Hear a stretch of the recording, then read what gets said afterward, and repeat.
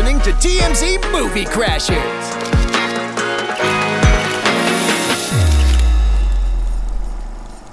Welcome back to TMZ's Movie Crashers. I'm your host, Fabian Garcia from TMZ. My name is Andy. I work broadcast here. And by the way, thank you for filling in. Of course, Paige is out. Liam is still out. So Andy filled in. We appreciate you coming on last minute here. A lot of movie news this week. I mean, we missed last week, so we're back from a little bit of a hiatus. There's been tons of movie news these past 2 weeks. Cannes is finally over. Those movies are being rolled out. But the big news of this week is Top Gun. We're going to start with the big motion picture, which is Top Gun. Top Gun Maverick, the sequel, came out this past weekend over Memorial Day weekend, and it was, by all accounts, a smash hit. Huge hit. Like box office, I think it did a record of $156 million domestically over the course of those 4 days, which actually set a new record because, funny enough, before that, it was the third Pirates movie that had actually held the record for the highest Memorial Day grossing weekend or whatever. Wow. Yeah, so then Top Gun topped that. This is also Tom Cruise's first $100 million opening in his entire career, which is crazy to think about because he's been in movies for so long and he's been in so many blockbusters. You would think that he would already have a $100 million opening. You'd think so by now. Right, under his belt, but he didn't. So that checked that box there. And also, it's just getting rave reviews by both critics and fans. We've both seen it. I loved it, dude. I don't know about you, but like I'm not trying to. I got a little emotional in some parts. I was like, holy crap! Like some parts were emotional because, as you know, they brought up the Goose storyline again. His son is Miles Teller, and there's a redemption story there with them and the two of them. And give me your thoughts because I'm a little scatterbrained right now. But give me your thoughts on Top Gun in general. What you thought? So, I will say this: I enjoyed the movie. Okay. It's not my kind of movie. Scaring me here. No, I'm kidding. I mean, I don't want to scare you. I'm pretty open with movies, but I'll say this is not my kind of movie. Okay.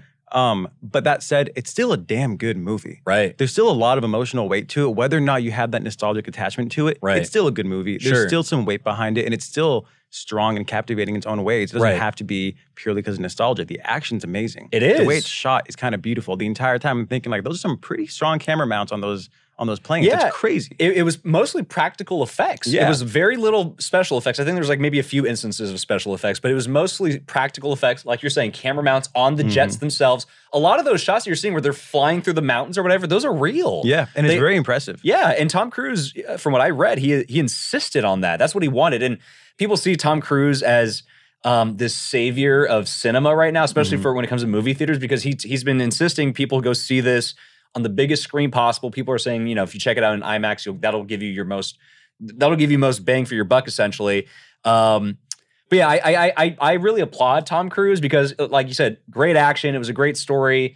There's emotion there. It seemed to kind of check all the boxes as far as like what you want in like a summer blockbuster. But Tom Cruise really seems to be on this crusade of like trying to kind of save movie theaters and people. And the fact that the movie did so well numbers wise, I would argue that he kind of succeeded a little bit. Yeah, I think that there's an aspect to it that really is, like I said, captivating to be back at the big screen and see something this big. Right. And I think Tom Cruise, I don't know about your screening, in the beginning they had a little message from him saying, yes, they did. There's a lot of work behind this, a lot of crewmen. Right. Thank you everybody for coming out. And yeah. And at first I was like, I've never seen this before in a movie. He's done bigger, crazier action stuff. Right. What's the point of this? By the time it was done, I see why he did that. COVID. This movie was COVID. Yeah. People are so reluctant to go to theaters. So when A Quiet Place 2 came out, I think about a year ago or so, John Krasinski had a similar message at the beginning of the movie, basically thanking the audience for coming out because they know people just are not going out to movies as much as they used to, right? Kind of post-COVID.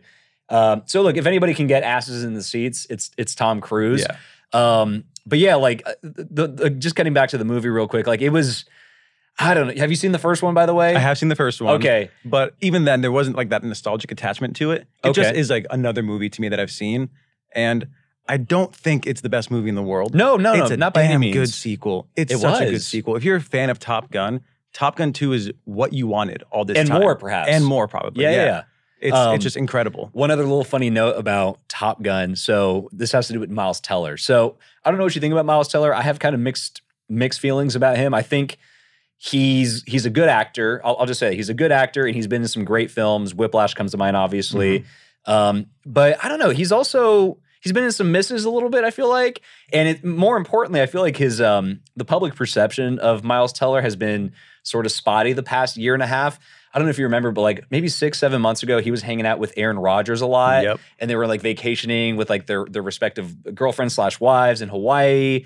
And then there was all this COVID controversy. Did you hear about that? Because Miles Teller was he was recently working on this new Godfather show that they're doing, right? Essentially, it's a show about the making of The Godfather. I think it's called The Offer. He's like the lead starring role in it.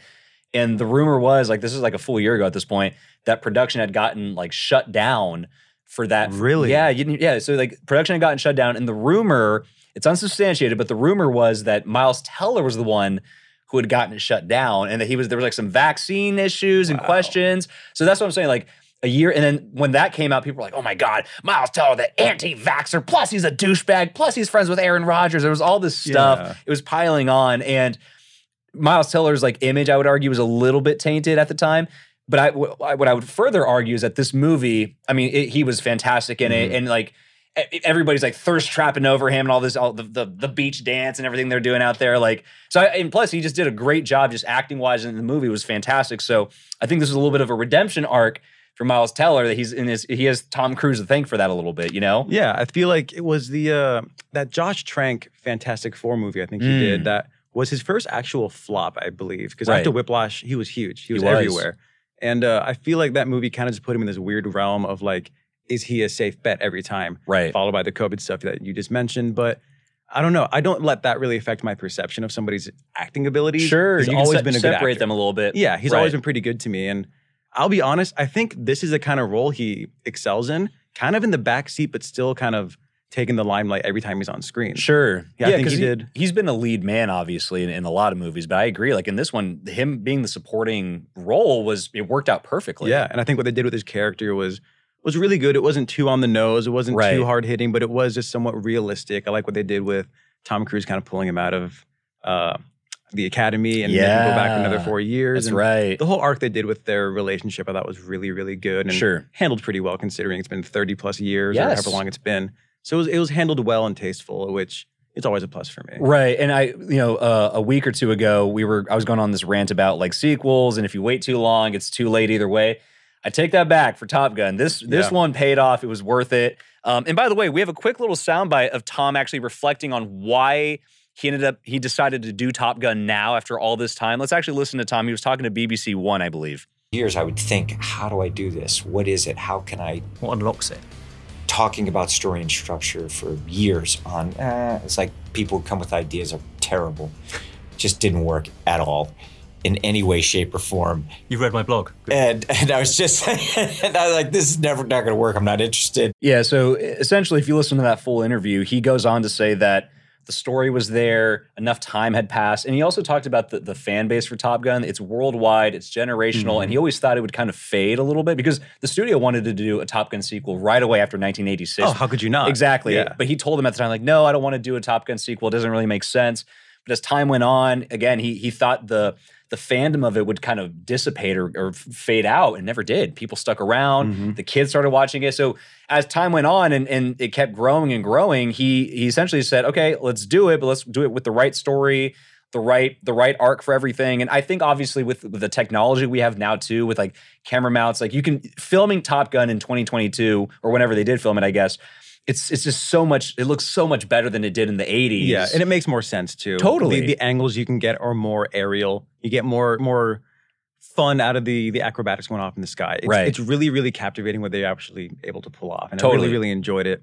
I think honestly, the only downside to it, in my opinion, was like anytime the plot was happening, I was not feeling it. Really? Anytime there was like a little drama or something. Or like things going on that just held it back from just being the fun military camaraderie that I kind of wanted. When they're all hanging out and doing their thing, I loved it. When they're all bonding, I was really having a great time. So are you saying that the romantic storyline is kind of like, because there's a lot of romantic storyline stuff going on with Jennifer Connelly and everything. All right. Well, I liked it. It made for some good laughs. By the way, Val Kilmer, I'm not trying, spoiler, go see it, whatever, but spoiler alert, Val Kilmer is in it, which was crazy because Val Kilmer in real life has throat cancer. He can't really talk anymore.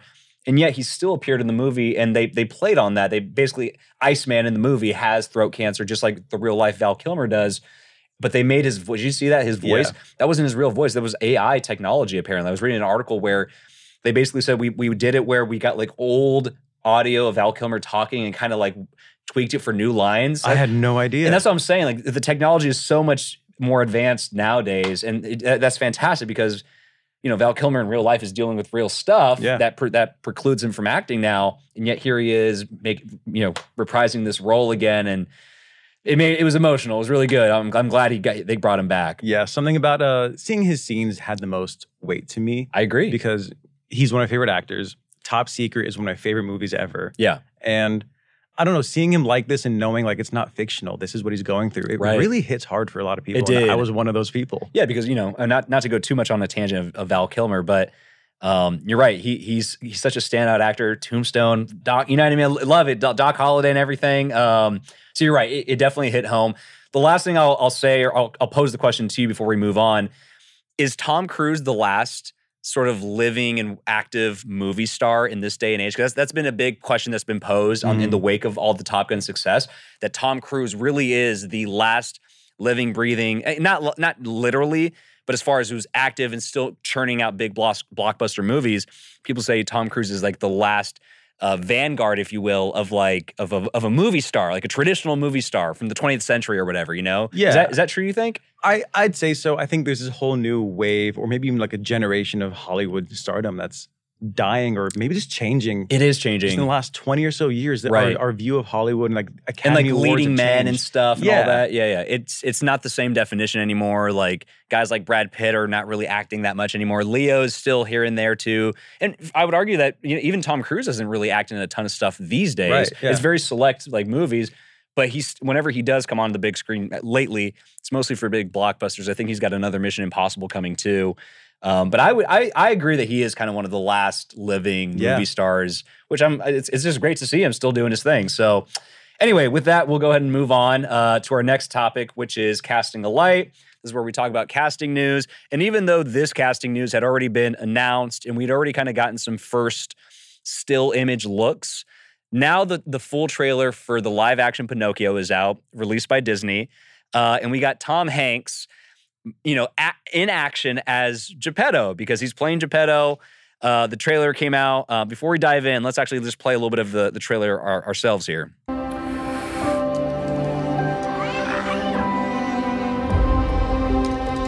Starlight, star bright, first star I see tonight. I wish I may, I wish I might have the wish I wish tonight. So there it is. There's Tom Hanks as Geppetto doing the very famous, you know, like praying to the star and everything, and then the fairy godmother finally comes down and makes Pinocchio alive. Look, it's Tom Hanks looks good in the role. I'll say that he looks like he fits the part, I suppose. To be honest with you, Geppetto, in my opinion, I don't really put like a famous actor's face on Geppetto when I think about the cartoon. I'm like, any old white man really could play Geppetto. I don't know. Does Tom Hanks feel like a fit for you on this one? Or I mean, we were talking about this earlier. I feel like Tom Hanks is now the go-to for old white guy with a nice, safe kind of like smile. But I feel like Geppetto does have that character to him, but it's not Tom Hanks. It's almost distracting seeing Tom Hanks with his cartoonishly perfect hair and mustache. And Tom Hanks has very like specific kind of eyes too. Yeah. That also kind of distract me, because when I see Tom Hanks in a role, unless he like truly disappears like he did for Mr. Rogers a little bit, I always get distracted. I'm like, oh, there's Tom Hanks playing whatever. There's Tom Hanks playing whatever. So I don't know. I mean, again, I'm not like terribly mad at it and it's fine, but I feel like he's almost too big of a star. He overshadows the role a little bit. He overshadows the movie a little. It is a little distracting. Like I barely even saw Pinocchio in that. I mean, he's not really, you don't see him moving around in the trailer, but yeah, if Tom Hanks is going to overshadow Pinocchio himself, that's a problem, you know? And can we talk about how Pinocchio's in the thumbnail, but not in the actual trailer at all? Yes, it's a total clickbait tease. Yeah, that's not fair. No, I want to see Pinocchio in action. I want to see him come to life. I don't want to wait till I see it on the big screen. Right. One thing I want to ask before we move on from this: do you think, because they're churning out all these live action, you know, reboots or remakes of their classic movies or whatever, which is fine. They have the IP there. It's sitting there for exactly that purpose. But do you think some movies, some of their classic animated films should just be left as classic animated films? Like if they reboot Bambi and make a live action Bambi, is that too much? Is Pinocchio too much? Have they gone too far? There needs to be a line drawn somewhere. Right. This mix of live action where you have Lion King, which and is purely also CGI animated. too. Yeah. Right. It doesn't work for me. I think Right. these classics stand on their own. I think it's also a cop out for Disney to be like, hey, it's safe. It's guaranteed money. Yeah. We know the formula works. Let's give it a shot. I Right, feel like as opposed to getting to new material or new characters. You're right. They just keep going to the well again, digging out the well, digging out Snow White, digging out whatever. It's like I feel like they're giving another generation the exact same childhood. Yeah, and it's just kind of exhausting to deal with, you know? It's true. It's a whole nother way. Even though it was my childhood, yeah, it's mine. Now get your own childhood. Yeah, you had your older Disney films. Right. We had mine. You get yours. You Nothing should get wrong with that. Right. But I would rather just younger kids are getting original material. I just want original content being made rather than Disney taking these really safe, routes of just buying good IPs and milking them dry. It gets kind of exhausting to be a fan of some of these things. That's such a good point. But like everyone deserves their own childhood. I would agree that like in the past, I'd say like 10 to 15, maybe 20 years or so, that Disney has not really done a great job. Well, on Pixar, they've done a good job on that front. That's separate, I suppose. But on the classic, just animated Disney stuff, they really have not done that great of a job of just turning out new characters, new material. I've heard recently that Disney's kind of getting back to the 2D animation. I hope so. That made them famous. I read an article about that. They have a whole new like apprenticeship kind of thing that's going on at Disney Studios. And I hope that materializes into exactly what we're talking about, something new, something fresh, because I agree, like it is a little exhausting. And plus you always have to talk about like, the casting decisions and like Snow White. That's a whole other can of worms I don't want to open. But yeah, I mean, Pinocchio looks okay. Jiminy Cricket looks a little weird. He looks like a complete computer animated little thing. It's that weird thing. Robert Zemeckis, for some reason, like Polar Express, same thing. Right. His CGI doesn't look very good. I agree. Even though Polar Express was, 15, 18 years ago, however long it was. Right. Now you catch up, and there's still that uncanny feeling that you could be more realistic, photorealistic. Sure. He kind of chooses not to, and it gets really weirdly stylized. It doesn't age very well, in my opinion. I agree, and it seems to kind of be manifesting with the all the animation here. Yeah. Although I will say, Zemeckis, great director, love him. I love him. So I trust him. I think he'll do the movie some justice, but we'll see. Anyway, Tom Hanks is Geppetto. Yep. We'll leave that on the shelf for that.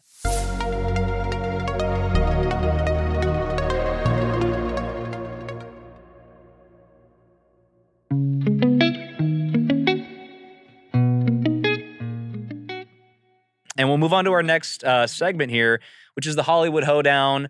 Yep, we'll do that too in honor of Paige. Missy Page. There we go. Yep. And this one's all about Ray Liotta. We got to talk about Ray. He passed away super suddenly last week, and it was shocking. Honestly, I was shocked and stunned.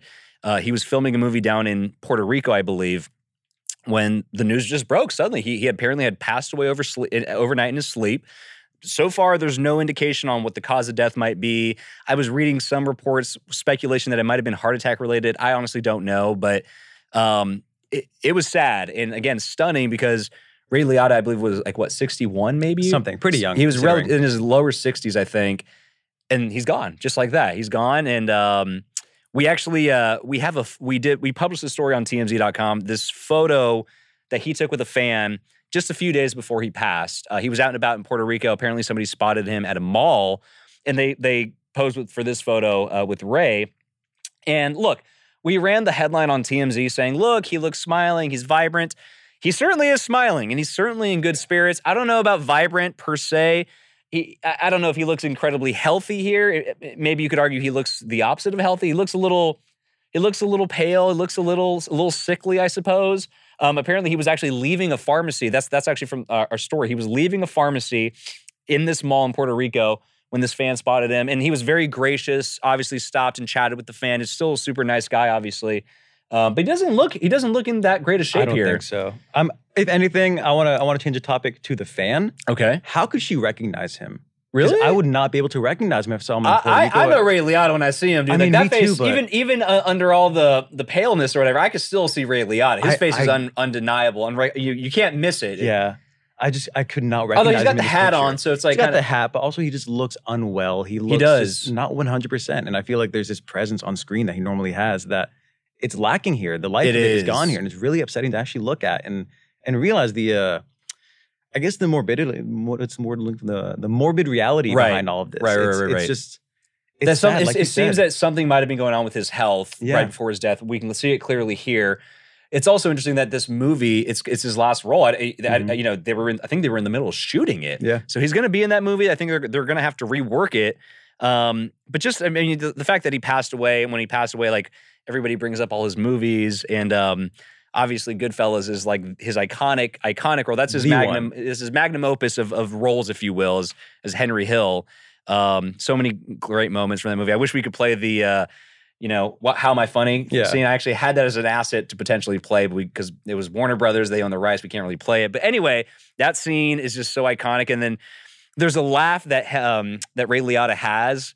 I'm not even gonna try to do it. He's like it's like this high pitch. It's so iconic. It is. Yeah. It's so Ray Liotta because he's used it throughout different roles of his. And I tried checking some like what movies he's been in. A lot of movies. He's been in a lot of B movies, a lot of action movies, gangster movies. He's often playing the bad guy in a lot of these movies too. Some of my favorite roles of his, besides Goodfellas, I actually watched. This is embarrassing to admit, but I had not seen until yesterday. I had not seen Field of Dreams. And I knew if I was going to come into this podcast and talk about Ray Liotta, I had to see Field of Dreams. Yeah. Saw Field of Dreams with Kevin Costner. It's sappy. It's sentimental. It's basically about this farmer out in Iowa who builds a baseball field on his corn farm or whatever. He bulldozes all the corn, makes a huge baseball diamond, like regulation size, because he's hearing like voices telling him to do it or whatever. Okay. And it's like a fantasy kind of movie. And then all of a sudden, Ray Liotta, he plays one of the late great baseball players. I think it's like Shoeless Joe or something like that. And basically all these angels, these dead baseball players come to the field and they start playing on the field. Okay. And they start thanking, they thank you for, and he basically starts helping people fulfill their unfulfilled dreams through this baseball diamond. And Ray Liotta is like one of the main characters in that. He's great in that movie. It's really good. Go check it out. But also he was, I forgot that he was in Marriage Story. Remember that? He was in Marriage Story. He has a lot of roles I'm not sure people are aware of. He was in Grand Theft Auto. Did you know that? No, I did not know that. He was the main character in Vice City. He voices him, and it's what? It's weird looking back as I'm looking at his IMDb. I'm like, I played that game as a child. I did not know that. He was the presence of it. It's crazy. Wow, that's another iconic role for him there too. I also recently saw Blow, which we'll talk about in a second, with Johnny Depp, but he's in Blow as his father. What else was he in? I mean, The Place Beyond the Pines. Place Beyond the Pines. Love that movie. He plays that menacing cop, which was a totally fitting role for him because he is that menacing kind of guy. But in contrast to that, because in that movie, super menacing, like this really omnipresent presence or whatever, typical bad guy in that movie. But in the movie Killing Them Softly, have you seen that? I have, the Brad Pitt one. Yes. Amazing movie. Man, he's in that one too. And I feel bad for him in that movie. He gets his ass kicked. Yep. He's basically the patsy in that movie where there's a heist that goes down, and right in the beginning, there's a card game, high stakes card game with mafia people that he's running. These guys come in, they rob the place. He is suspected because he apparently had been involved in something like that before. And throughout the movie, you feel bad for him because even though he had nothing to do with this new heist happening, I guess the mob bosses felt that he did. They're like, he's got to die. He's just caught up in it. He's caught up in it. There's a beating scene. He gets beat up and stuff. And then later Brad Pitt goes and shotguns him and stuff. It's pretty bad. But he was great in that movie too. So really odd his roles have ran the gamut from kind of like a simpy, wimpy kind of guy to the ultimate mob boss and everything in between. But yeah, he's got a storied career, and it just, again, the passing of him it was so shocking. And it also it served as a reality check that our most favorite actors, including the most iconic ones, De Niro's going to die, Pacino's going to die. When these guys die, it could happen any day. You know what I mean? They don't have to be 90-something or 80-something. They could die tomorrow, and then they're gone, like Ray Liotta is gone. You can be built like an ox like him, and 60 could be it. Because he looked you're right, because physically he looked like he was in okay shape. He was still able to get around. Big dude, yeah. But there seems to be something going on internally with his health that might have been happening that we just weren't aware of, because I'm not aware of any public ailments that he was battling. But in any case, I guess the moral of the story of what I'm trying to say here is that enjoy the actors while you can. Yep. And go see their movies. And, if this serves as an opportunity for people to go back and watch all of Ray Liotta's movies, I guess that's a good thing. But yeah, just a hell of a career and just hell of a life for Ray. So R.I.P. Ray. R.I.P. Ray. You mentioned actually a lot of the B movies that he's been in. Yeah. Are you aware of his cameo in B movie? No. He has a cameo in the B Jerry movie. Seinfeld one? Yeah. No, I did not know that. He has a great cameo as himself in B movie, which What? premiered at Cannes, by the way. Fun little fact for you. Oh, okay. But yeah, no, he has. It's one of the funniest cameos B movie's ever. an animated movie, so does he show up as animated Ray Liotta? Yes. What? And it's every bit as funny as you'd imagine. It's incredible. Funny. Wow. So just another role right there. Yeah. I haven't seen that one, but anyway, so Ray Liotta, super sad. And with that, we will move on to our final topic, which is what'd you see, what'd you think? And this is where we're just recapping what we've seen throughout the week. Look, the Johnny Depp Amber Heard case just wrapped literally today. And Johnny Depp won. Okay, like Amber Heard, technically, she won. Sort of, she won like one part of her counterclaim. One argument, yeah. One little argument of her counterclaim. Right. But by and large, it was a Johnny Depp victory. He won, and the jury clearly decided that he did not abuse Amber Heard, that she either was making all of it up or whatever, and that in this op-ed that she wrote, kind of painting herself as the DV victim, was false, and it was defamatory. She had malicious intent. She had malicious intent. That's correct. So it was a resounding victory for Johnny Depp. She's supposed to pay him $10 million plus an extra $350,000, and I guess she's owed like $2 million from him, and it sort of nets out to like he's owed like $8.3 million. Johnny Depp doesn't care about the money. He said that from the beginning. He doesn't care about the money. I don't think he's going to collect on Amber Heard. This was more about his reputation and kind of getting his name back. Can I be honest with you? And this is going to show my true colors. I'm so happy, to be honest with you. Like, I'm happy, dude. I know that sounds shitty because I would argue a slim margin of society believes Amber Heard. And for those people, sorry, but like, I believe Johnny Depp, dude. I think she was making up a vast majority of her claims against him, and I'm just happy that it was proven in court, you know? Yeah, I don't think he has, the cleanest slate out there. No, definitely not. Not an angel by any means. Yeah, but I think obviously the things she was saying were not true. Right. There's other things you can get him for, I'm sure. Yeah. Not the things that she said, though. Boozer, like whatever. But who's surprised by that? Nobody. No one's surprised by it. He owns it. He owns it. Yeah. And he has said some nasty things to her, and he has sent some vile text messages, and sure, in their arguments, people say things, hurtful things, but did he ever lay a hand on her? I don't think he did. Is it possible they're both bad people? Yeah. Yeah. But she might be the worst one. I agree. It's just how it is. And with that, leading up to this verdict, I've been watching a shit ton of Johnny Depp movies, actually. I've been going back. I'm like, what is this? What's all the hype about? Let me remember. And I was reminded. Johnny Depp, obviously one of the biggest Hollywood stars out there, still living today. He's in that era of like leading men, like super like Brad Pitt types or whatever. And I was going back. I went and watched Blow. Great, incredible. He plays George Young.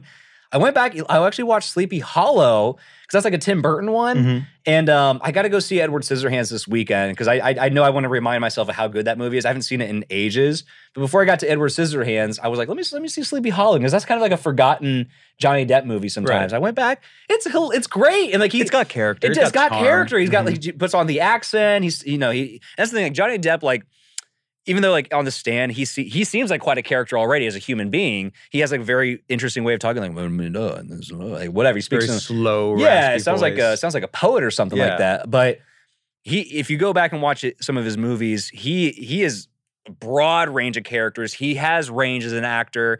I don't think he's ever been nominated for any Academy Awards, but you don't need that to be a great actor. Yeah. And I've just been brushing up on my Johnny Depp movies, and I've been impressed. I saw Nightmare on Elm Street 2 recently, but that's like his first movie.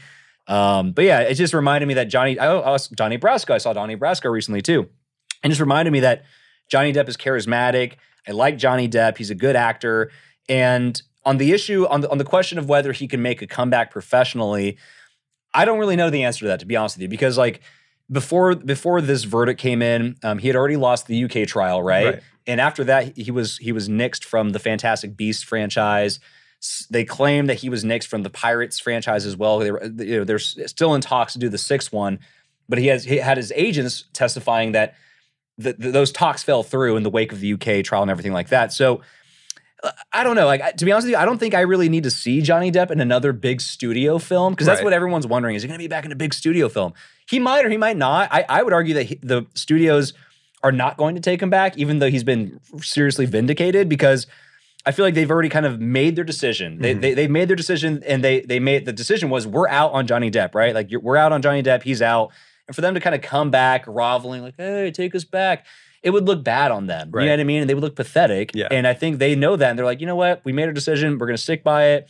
With that said, I think he's still going to make a lot of good movies, especially now, and maybe some independent movies. There's a King Louis movie that he's working on right now that's been getting shopped at Cannes. But I think Johnny Depp will come back. He doesn't need studio movies. Johnny Depp doesn't need studios anymore. He's fine. He's fine. He's fine. He's did it already. Yeah. He did it. So we'll see. I'm happy about that. But that's what I've been watching. What have you been watching? I guess keeping up with our theme of Tom Cruise. Yeah. I watched a movie that I have an impassioned hatred for after watching it. Interesting. Vanilla Sky. Oh, have you seen this movie? Okay. Wow. You hate Vanilla Sky? Okay, so my girlfriend and I have Whoa. we had this thing called Wait, is this Red the first Flag time movies. you've seen it, or? I've seen it 3 times now. Okay, so you recently watched it again. Yeah, I recently watched it again, and my opinion of it it gets lower and lower every time. Seriously? It tries to be so many movies at once. The romantic subplot, the crazy girl, there's some comedy aspects to it. There's the surreal elements to it. Right. And at the end of the day, it just falls into this really weird category of what the hell did I just watch? Okay, so this is a little bit of a confession. I have seen bits and pieces of Vanilla Sky, but I don't know if you're aware, but Vanilla Sky is actually a remake of the Spanish movie that came before it. I did not know that. There's a Spanish original. It's like maybe 2 or 3 years before Vanilla Sky came along. The movie's called Abra tu ojos or Abra su ojos or whatever.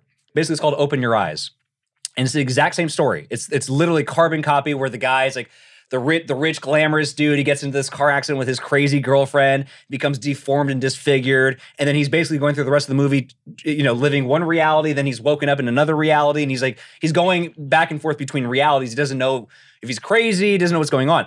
The Spanish version is the one I saw first. Like this was like, I forgot. This was like, because Vanilla Sky came out in 2001, I believe. I think so, yeah. It's like an early 2000s movie, and I saw Abra tu ojos or whatever like a year or two before that.